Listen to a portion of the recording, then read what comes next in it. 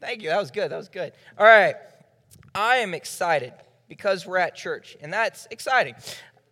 It's a privilege to be able to be here in God's house. It's a privilege to be able to be with you all, and it's a privilege to be able to speak with you. If you will, go ahead and turn with me in your Bibles to Mark chapter 10. Mark chapter 10.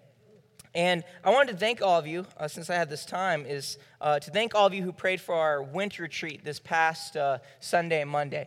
We went to a place called Kirkmont Camp. It's a small place, and we rented out one of the cabins and just got to enjoy time. It's good for teenagers just to be able to disconnect, and to disconnect from the world and be able to connect with other believers. So that was kind of our focus there, and it was good.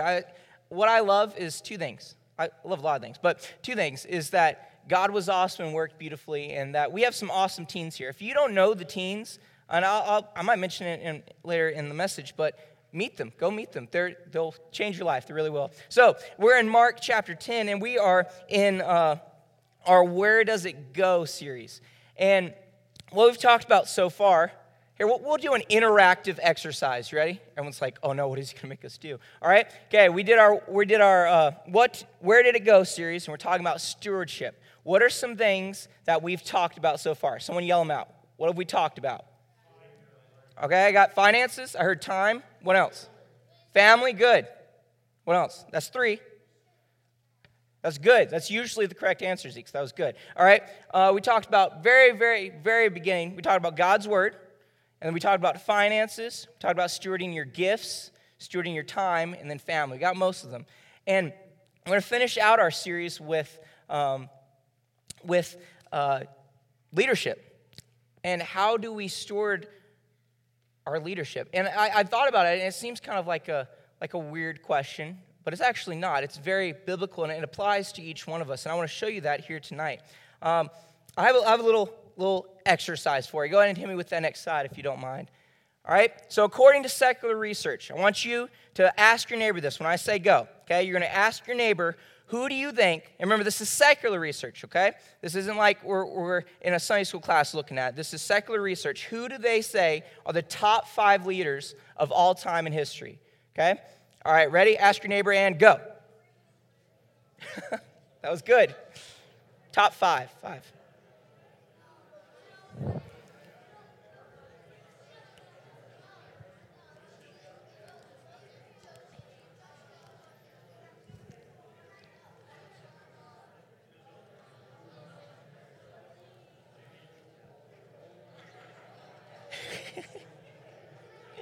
I want to hear that one. That one sounds good. All right, let's see what we got. All right, any guesses? Anybody want to yell them out? What do you think the top leader is? Top 5. Let's go with. What? Abraham Lincoln? Eli, what were you going to say? Ronald Reagan? That's good. All right, let's go to number 5. Let's see who number 5 is. Winston Churchill. Someone said that. Good job. All right, that's number 5. All right, led Britain in World War II. Good. All right, him with the next one. Okay, Nelson Mandela. All right, former president in South Africa. All right, him with the next one. Someone said it. Here we go. Number 3. Abraham Lincoln. Good. Very good. Led America during the Civil War. All right, next one. Number 2. All right, good job. Martin Luther King Jr., a prominent American civil rights leader. Good. All right, who do we think the last one is? Any guesses? Washington? That's a really good guess. It's not right, but it's a really good guess. All right. It is. When you see, you'll be like, oh, okay. All right, hit me with number 1. Gandhi. Yes, good. All right, Gandhi. All right, led India's independence from British rule. Good. All right, now here's the real big question, okay? Now, there's someone missing in this list. Who is it? Hey, good job. All right, I'm proud we said that, church. It's good, right? Jesus is missing, right? We're missing Jesus, the leader of the biggest shift in history, the gospel, Christianity. There are so many leaders in the world, and even on top of how many leaders there are so many techniques, there's so many principles, there's so many opinions, there's so many perspectives. And even preparing for the sermon, I was because I want to cast my net out there and see what there all is to say about leadership. And there was just so much. And there was this overloading of information regarding leadership. And There are so many leaders, and we're so many with so much good information. And I was asking myself, where do you even begin to think about leadership and to think about it properly? Even more than that, how do I steward my own leadership? But what I thought about and what the Lord worked in me, and it's like there's only one leader who did it perfectly. There's only one leader who led perfectly. And he is the best example of a leader. And it amazes me when you stop and think about it, because you have all of these leaders throughout all of history, these leaders in thought, philosophy, science, academia, government. But what's so cool to me is Jesus did more in 3 years during his earthly ministry than any of them could do in their lifetime, or anyone could. Think about that. Let me say that again. That should amaze you. Jesus did more in 3 years during his earthly ministry as a leader than any person in history could have done in their lifetime. That's how amazing Jesus is. He did so much in 3 years. And I think what would be wise for us to do as Christians and as leaders is to look at the best leader. And it's not bad to look at these different leaders and see their techniques, but they're not perfect. Jesus is. And Jesus is a leader and what I love about Jesus is he didn't just lead, he also taught others how to lead. He taught the disciples how to lead. And Jesus understood that everything truly does rise and fall on leadership. If you have a bad leader, you're often going to be led to a bad outcome. If you're with a good leader, you're going to be led to a good outcome. And if you're with the greatest leader, you're going to be led to the greatest outcome. And why is this important? Why are we talking about leadership? And I believe a lot of you said it, right? Jesus is the perfect leader. But we have to also see, as Christians, is that we are called to be leaders. Even more than that, we are expected and commanded to lead. Think about it for a second. I really want you to wrap your mind about this, because I want you, as we go through this sermon, to be thinking about, this is my leadership role, and all of you have one. Whether it's as a husband, whether it's as a parent, whether it's somewhere in the church as a pastor, as a deacon, as a teacher, as you're in charge of some service area, your discipleship groups, of evangelism, even that you're a leader leading people to the Lord. In your work, in your extended family, with your friends. If you're an older person in the church, you are automatically a leader that is supposed to help the younger people. It says that in Titus. Throughout all of Titus, it says, older people help the younger people because you are leaders, right? We can't hide from it. You can't leave here tonight and say, I'm not a leader. You have to choose, I'm a leader. Am I going to lead the right way, or am I just going to try to ignore it because I can't take on that responsibility? Right? What we have to see is that we are called to be leaders. You are a leader somewhere. And for the kids, right there, looking at all of you, all right? And then for our teens, you guys, let no man despise your youth. It's not that you're just growing into a leader. You guys are leaders now in your school, in the church. There's higher grades and lower grades. Higher grades are supposed to lead the lower grades, right? That's how it's supposed to happen. The Lord set this up the right way. So saying all that, what I'm trying to get the point through us to is that you're a leader. So then this is very important then. It's like, well, how do I do it? How am I supposed to lead? And I'm not just going to give you a whole bunch of principles from my personal experience. What I'm going to give you is what Jesus did and how he said, here's how you lead. So our big point today is every believer, that's you here tonight, if you believed in Christ, can steward their role as a leader by examining 3 leadership qualities of Jesus in Mark 10:35 through 44. We are to lead through 45. We are to lead biblically. And Jesus' example shows us how to. And throughout this sermon, what I encourage you to do is think about and ask yourself, where are you a leader? And then think about your role and apply this truth that we'll see, not from me, but from God's word, and apply it directly to your leadership role. So let's go into the context. But before we do that, let's pray. Dear Heavenly Father, what an honor it is to be in your house, what an honor it is to be able to deliver your word here tonight. Lord, your Holy Spirit is active and working each one of us, and I pray that, Lord, you show us through Jesus' example how we are to lead the people in our lives. And help us to know, even going into this, that it's by your strength and your power that we can do this. So help us to rely on you and see your truth. In your precious holy name, amen. All right. So where we're jumping in Mark chapter 10 is Jesus' ministry is coming to an end. We're right near the triumphal entry in Mark. And Mark's big focus here, and we talked about this in teen class, is that Jesus, the Son of God, is the suffering servant, right? So it's all about how Jesus is suffering and how he's serving and how he's the Son of God who is suffering and serving. And Jesus shows how to lead through that suffering and through that serving. So let's look, I just want us to read for a second and just kind of get what's going on in this passage before we get really to our text tonight. So we're in Mark chapter 10, and let's start in verse 35. And James and John, the sons of Zebedee, come unto him, saying, Master, we would that thou shouldest do for us whatsoever we shall desire. That's a big ask. And in verse 36, he said unto them, What would ye that I should do for you? And they said unto him, Grant unto us that we may sit, one on thy right hand, and the other on thy left hand, in thy glory. But Jesus said unto them, Ye know not what ye ask for. Can ye drink of the cup that I drink of, and be baptized with the baptism that I am baptized with? And they said unto him, We can. And Jesus said unto them, Ye shall indeed drink of the cup that I drink of, and with the baptism that I am baptized, and withal shall ye be baptized. But to sit on my right hand and on my left hand is not mine to give, but it shall be given to them for whom it is prepared. And when the 10 heard it, they began to be much displeased with James and John. So here's what's happening here. Verse 35, we see it very clearly. James and John come up to Jesus and they say, Hey, Jesus, we're going to ask you something kind of big. Can you say yes to it? That's kind of how they're approaching it. Jesus, we have this big ask for you. Will you do this for us? And what we actually see, I think, is fascinating to me. In Matthew, we actually see that it's their mom that initiated this question. So mom literally comes up and says, Hey, Jesus, can you make sure my boys have a good spot in heaven? And it's even more than that. It's like, I want them to have the best spot. Like, I want them to be at your right and left hand, Jesus. And they're boldly asking him here. And what Jesus says is very interesting. In verse 38, he says, you don't know what you're asking for. And he also talks about this cup that he's drinking of. Whenever you see that in Scripture, it's referring to this punishment, this hardship that is coming. Jesus is saying, I'm going to be suffering and I'm going to be persecuted. Are you prepared to go through that? And in verse 39, the two disciples say really quick, I imagine them saying it, yes. They didn't even really process Jesus' question. I could see it. They say, oh, we can. Yeah, we can do that. We can drink the cup. We're with you, Jesus. And they're not really thinking about what that really means. So Jesus says it again. We shall indeed drink of the cup that I drink of, and with the baptism I am baptized withal, y'all shall ye be baptized. Sorry, my southerner came out. I was reading that. My apologies. All right? But what it's saying is, in the end of verse 39, is saying, James and John, if you continue to follow me, I'm promising you, suffering is going to come. And then he says in verse 40, and it's not my position to give. You want to be at my right hand and at my left, it's God who gives this, the Father more specifically who gives this. God the Father grants this authority.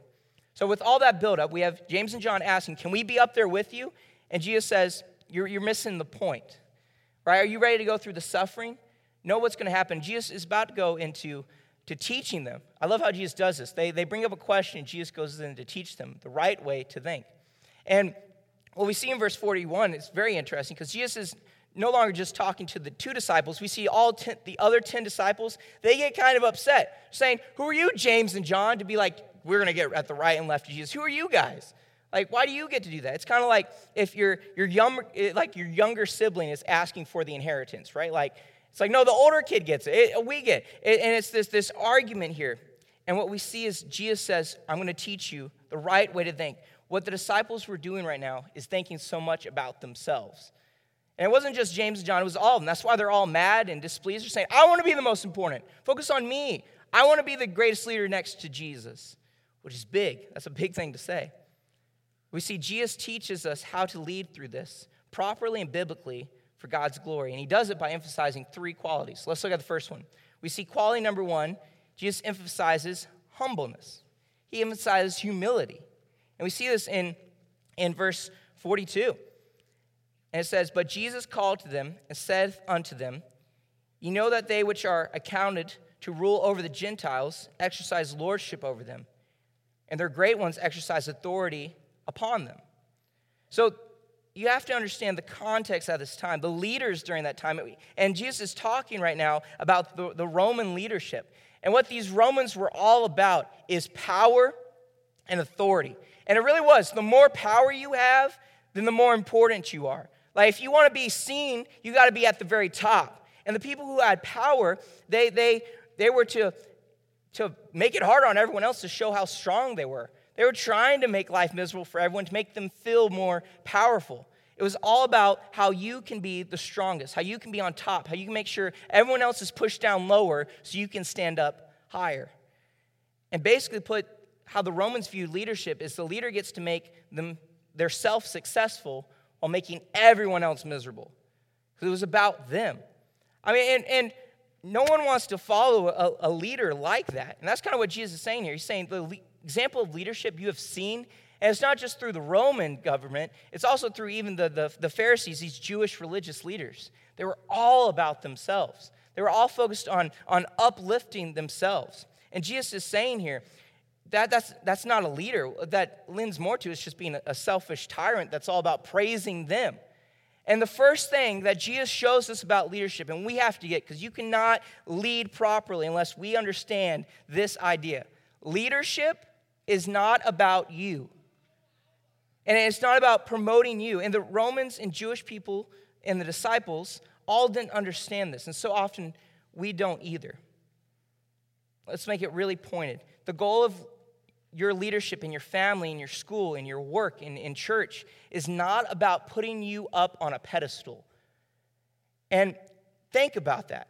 Because so often what I can see in my leadership is I do a lot of things so that I can make sure I'm successful or I'm liked or that everyone stays around me, right? It's this idea of let's use some examples. In marriage, right? My marriage is not about me making myself feel really fulfilled and in control as a leader. It's not about me feeling like I have control over everything and that I'm the perfect husband. When we parent, and I know I'm speaking as someone who doesn't have kids, right? When you parent, your goal for parenting is not about making sure you're seen as the perfect parent. Your goal in work is not making sure everyone fears you. Your goal in church is not making sure everyone likes you. What I'm saying here is that so often when we lead and we have these different leadership roles in our family, in our work, in church, in our friend group, we're so often thinking about what can I do to make sure myself is promoted? And you say, well, Miles, I'm doing this thing to help them, but so often I do it with the wrong motive. So often I go and I talk to this person because I want to get something out of it. And I want to uplift myself. And if your measure of leadership is how do I feel and how do I succeed, I believe you're really looking at it all wrong. And I believe that's what he's saying here. Because what are they doing in verse 42? What are these rulers doing? They're saying, look at me, I'm the strongest, I have authority, you listen to me. I say it, you do it, no questions asked. You follow me and I'm going to force you to follow me. There's no love in there, there's no care, there's no listening, there's no respect for the other person. And let's really look at Jesus' example here. The most perfect example is Jesus, and we see that in Philippians 2. And what I have for each of your points as a subheading is I want us to see how Jesus gives the principle and how he lives it out through the rest of Scripture. How we see that Jesus doesn't just, this is one important thing about a leader. He doesn't just say to do it and expect you to do it, but he says, I'm not doing it. Be humble. I'm not going to be humble. But you be humble. No, he says, be humble as I was humble and as I am humble, as we see in Philippians 2. Let's look at Philippians 2, verse 6 through 8. Well, it says, and really listen to it. You've heard it before, but hear it again because it's beautiful. Say, who being in the form of God, thought not robbery to be equal with God, made of himself no reputation, took upon him the form of a servant. It was made of the likeness of man. And being found in fashion as a man, he humbled himself and became obedient unto death, even the death of the cross. What was Christ's focus? Is it, man, I got to make sure everyone's looking at me because you got to make sure you love me and I got to feel liked and I got to feel loved to uplift myself. Was his focus, I got to make sure that I'm happy and comfortable and at ease. And as long as I'm comfortable, then everyone else can be comfortable. It's me first, then others. Look at what it says there, that he made himself of no reputation and took upon him the form of a servant. It wasn't about him. It was about his love for us. He's literally the one who was seated in heaven. Yet he cared so much about me that he left left heaven to come down to a sin-cursed world. And not just come down to the world, to die for me. If that's not humility, if that's not humble leadership, I don't know what is. That's the best example of humble leadership. It wasn't about him. It was about him coming and being a servant. In America, we are so oftentimes position-driven. And we can see this in the corporate world. We can see this even in the church world. We can see this in so many different things. We want the position. And once we get the position, then we feel like we fulfilled something. I got to get that position. And it could be a title, or it could be I want to reach this goal. And once I reach it, then I'm who I'm supposed to be. We want the highest position. We want the title. We want the fame. We want the respect. We want the benefits. We want the approval. And that's not saying it's bad to have a high position or to have a position. But what I've seen so often is when we just put all of our value in me trying to get a position, I get really insecure. Why? Because I got to keep that position. Because if I lose that position, then I lose everything in my life. Because I put everything and all my trust in this position. But what we see about leadership isn't about your position, it's about people. It's about ministering to others. And we see that in the next point. We see a leader must be humble. They're not about them. It's not about me. Well, then the next question is, then who is it about? If I'm not supposed to be the first focus, if I'm leading saying with the idea of miles first, I'm doing it wrong. If everything I think through is like, okay, I'll serve you, but I got to think about me first. So let me look through my blinders and let me look through me and then I can look to you. No, we look to others first. And we see that in the second quality. He's humble, but he's also servant-minded. What does he do with that humility? Jesus is servant-minded. And we see this in the next verse, verse 43. But so shall it not be among you. Whatsoever ye will be, but whosoever will be great among you shall be your minister. And whosoever of you will be the chiefest shall be servant of all. I love what he says there. Jesus gives, in verse 42, he says, don't do this. This is what I don't want you to do. That's what he says at the beginning of verse 43. But so shall it not be among you. He says, I don't want you to be like those people. I don't want you to be all about yourself and all about strengthening your authority and all about control. I want you to change that. What do I want you to do? Jesus says it. But whosoever will be great among you shall be your minister. That want to be great, that word great there talks about the idea of approval and fame. It's like if Jesus is saying, if you want to be approved, do you know how much we want to be approved in life? Like, we make so many decisions because I want to feel approved, right? Even writing the sermon, that's something I deal with. Like, I don't want everyone to boo me off the stage. Going to be honest, right? That would be preferred not to happen, right? That we bank a lot of what we do on approval. What Jesus is saying, before you even think that far, if you want to be great, you want that approval and you want that fame, what you got to do is be a minister. What the word minister means is servant. Idea of going and serving. I have some teens who are like, all my teens are good at this, but I have some teens who are really, really embody this, where they go and they serve quietly and they go and serve not to get that approval and fame. Like they do things, like they clean up a room and I walk into the room like, it's clean. I don't know who did it, but I'm really glad they did it, right? That this serving not to be noticed, it's this serving not to build myself up, it's this serving to build others up, right? And we're going to see that in a second. So it says, if you want to be great, you got to serve. If you want to be the chiefest, that's in verse 44, but whosoever you will be the chiefest is the top of all. Like, who wants to be the top?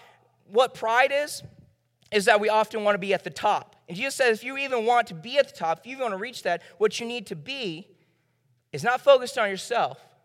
Now make sure you run others down to promote yourself. Now he says, be a servant of all. That word servant there, you've heard this word before, is doulos.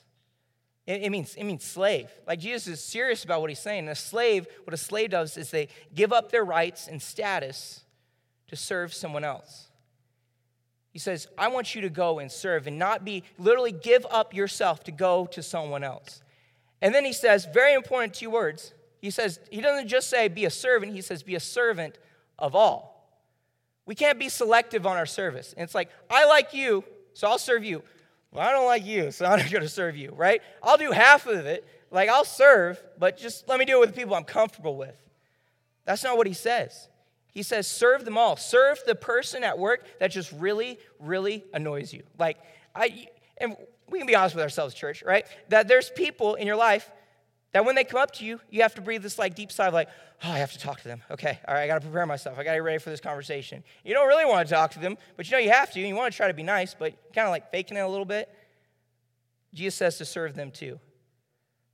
Jesus says to serve the person who is an outcast, that no one wants to talk to. You see this all the time in high school. The person that's like, they're out there, that's the weird kid, and they stay over there, and I don't want to go near them. No, we're supposed to serve them too. You're supposed to serve the people who are hidden in the background, the people who are right in front. You're supposed to serve all. Be a servant of all. Leaders serve not for what they can get, but for what they can give to others. All right, let's illustrate this, okay? All right, I have a ball, okay? All right, you ready? I'm going to throw it to one of you, okay? Your goal here, okay, is to catch it, okay? Very big goal, okay? I don't care who catches it, but someone's got to catch it, okay? All right, you ready?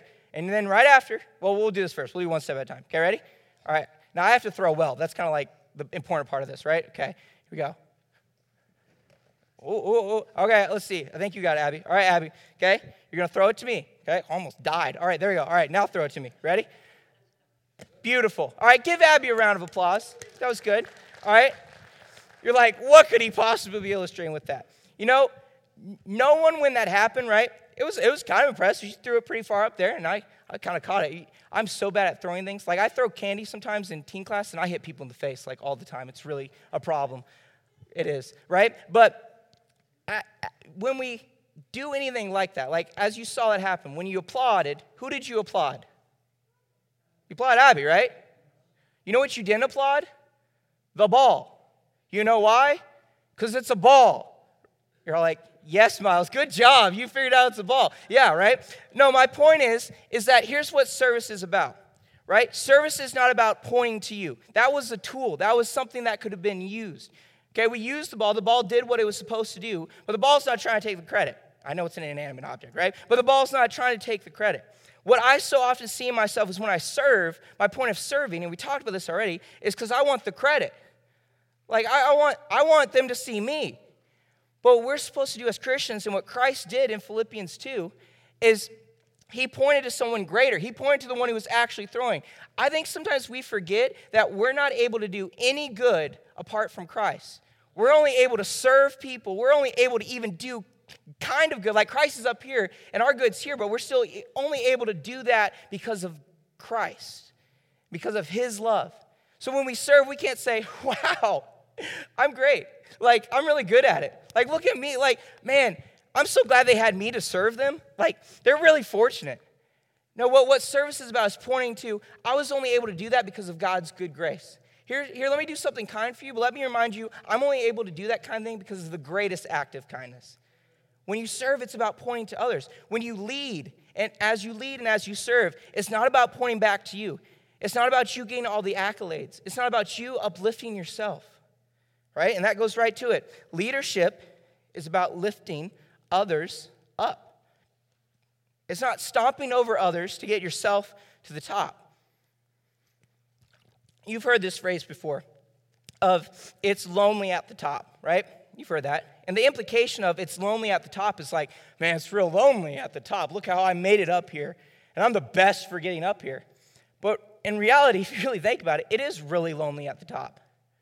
Because no one wants to be around the person who's like, I'm at the top, and I'm the best. No one wants to be around that person, if we're going to be honest, right? That's saying, I'm better than all of you. All bow and subject to me. No one wants to be around that person. And what a leader does, what a biblical leader is supposed to do, is they don't want to stay at the top. Why? Because they're down at the bottom of the pyramid trying to push other people up to help them grow. Because it's not about them. They're saying, I'm lifting you up. And that's what discipleship is, right?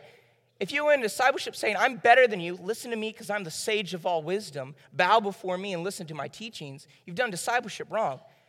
Because then the person who is discipling, or the person who is making the transformation is you, and that's not how it works at all. It's Jesus who changes hearts, and Jesus who does the work. And what we do is, as leaders, is we're supposed to push others to become something greater, knowing it's not by our power, but it's by Christ. And I'm only able to push people to Christ because he enabled me to do that. What has interested me is the example. We've all heard this passage in Mark 4, something like it, where we're supposed to serve. But this would have been like totally revolutionary for any of his readers. Because here's what the people of that time thought about. Especially on the highest people. Hit me with that next slide, Kevin. This is who they think about when they hear gods. They hear people who are in charge. When they hear leadership, the top leadership. Okay, this is what the religion was of this time. I'm talking more in the Roman terms and the Greek terms, right? These are the gods they thought of. This is what they thought leadership was. If I went through each one of those Greek myths and told you about them, you'd be like horrified. You'd be like, they're not great leaders. Like they're not great, right? All of these leaders, these Greek gods, none of them were caring for people, and they're fake, right? There's these people making these stories, but the stories that these Greek people were believing, even the Roman people were believing, were based off of these. They were truly believing these stories, and their idea of a leader, of a god, was someone who doesn't care and is all about kind of trying to fulfill their lusts. Right? These gods were all about making sure they stood at the top and everyone else kind of bowed to their whims, and they got to do whatever they want. It's exactly what's referenced in verse 42. But what we see in Jesus is that he was different.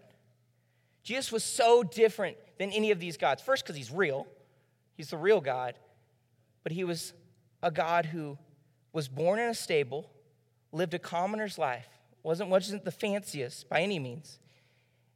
And even in his ministry, he says he's still willing to love others. You've heard this verse before, but it's in John chapter 13, verses 14 through 16.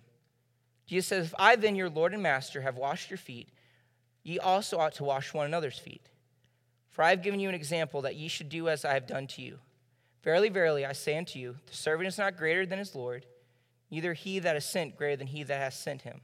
Now, we have to make sure we understand what this means. It can be taken out of context sometimes, what this passage is about. What we do see Jesus does is he goes to his disciples' feet and he washes them. And their feet were gross. And it was gross, right?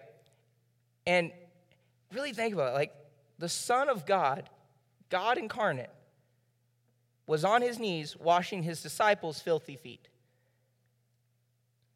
We probably wouldn't do that, right? We wouldn't do that. But like, the Lord of all is doing that.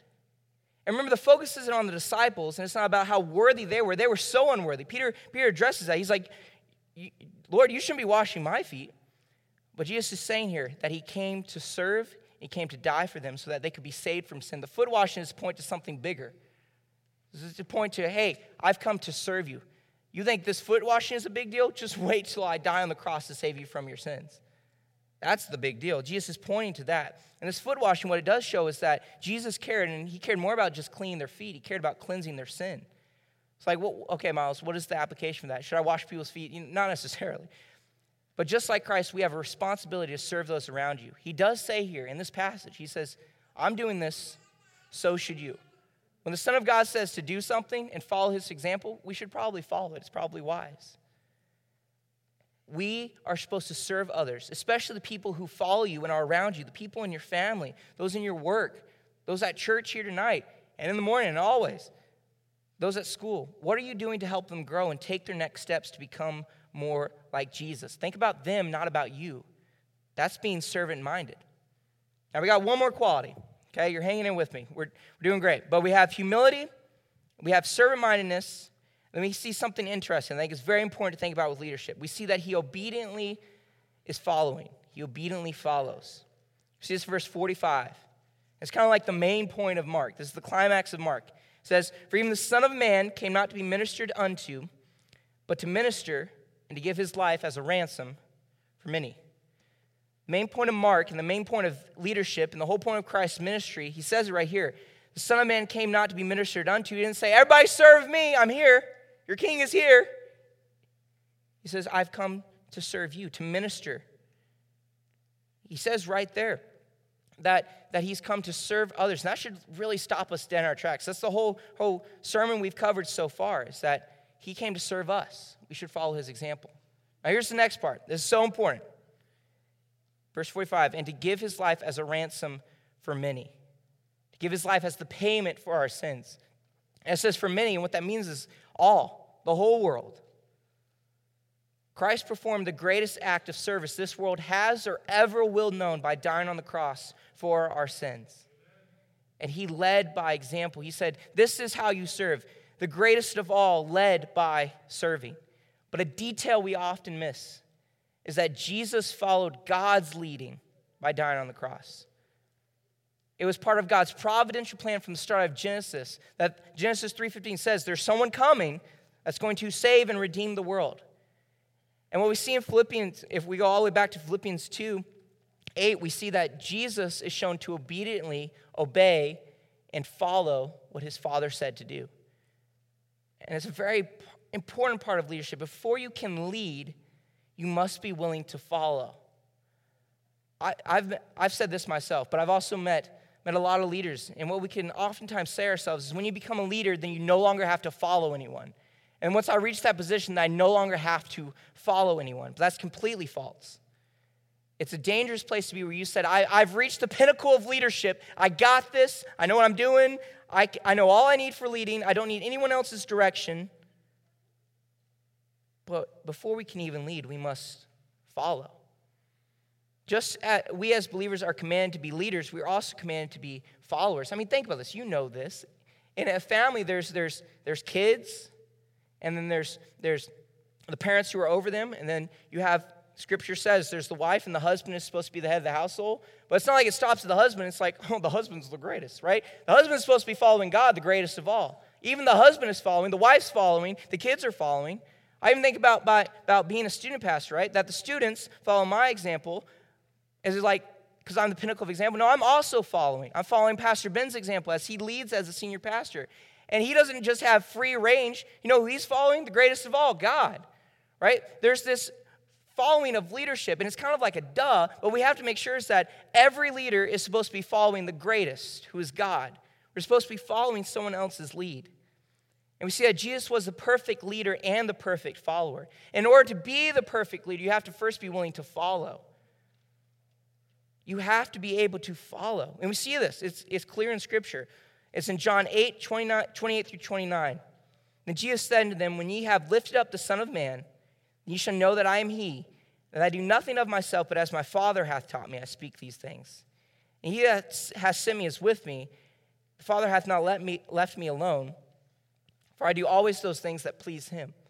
What he's saying is, my Father told me to do this, and I obediently followed. Now you are to obediently follow me. And he reminds his disciples in verse 28, his whole ministry and even his crucifixion, we see in verse 28, when he's lifted up, he's following his Father's will. He's doing and speaking as he was commanded. And then verse 29, he's doing it and he's pleasing the Father. Jesus is fully God and fully man, but he functions in the Trinity and he obeyed the Father's will. He didn't question, he didn't fight back, he didn't do his own thing, he followed. And you will never be able to properly lead unless you follow another with humility and teachability. The greatest act of following is following God and submitting to his leadership. Let's make it really pointed for us. I can never be an effective and influential spouse, father, mother, employer, employee, church member, teacher, student, discipler, evangelist, pastor, unless you're able to follow another's lead. You don't have it all. And don't try to put it on your shoulders. You're going to stress yourself out because you're going to realize you can't do it.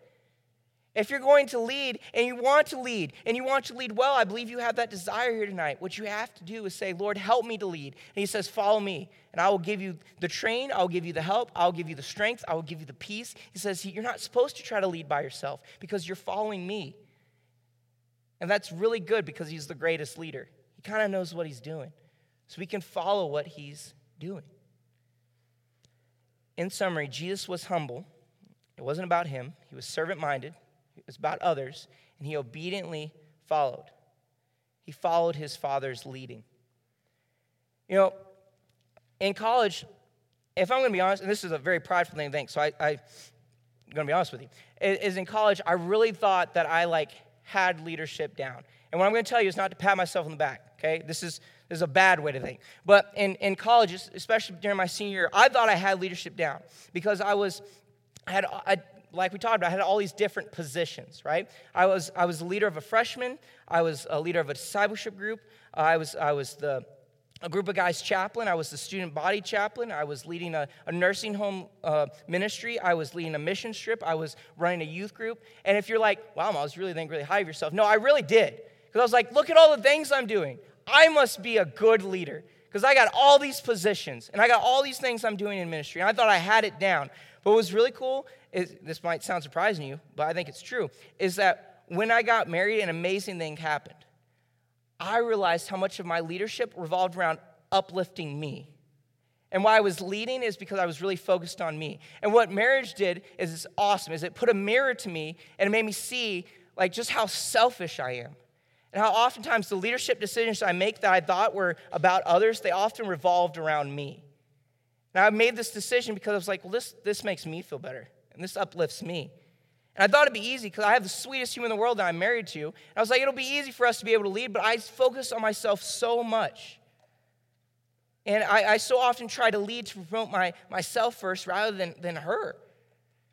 But what leadership is not just having a whole bunch of positions, not having a whole bunch of titles, not having a whole bunch that you've done. You can do the most and still fail.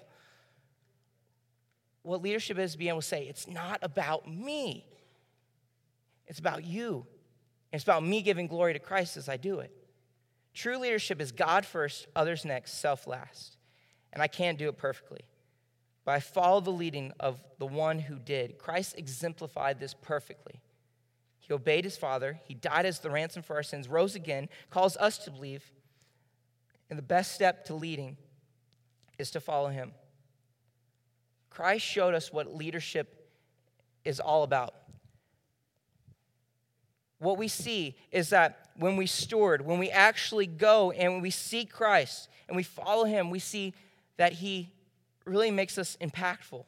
When we steward, when we actually steward our relationship, what he does is he allows us to actually influence others and make a difference for the glory of God. We can make a difference for the glory of God, and we can make a difference in our leadership. You can make a difference in your leadership role that God has placed you in at this exact time. You can make a difference in your family, in your work, in your school, in your church, in your friend group. And there's this heavy focus on knowing we should steward, but how? Let's make it really applicable for us. First, I want you to identify, we talked about this at the beginning, but identify where you are a leader. Or it might be like where I want to be as a leader, but even right now, you have a leadership role. Where is it right now?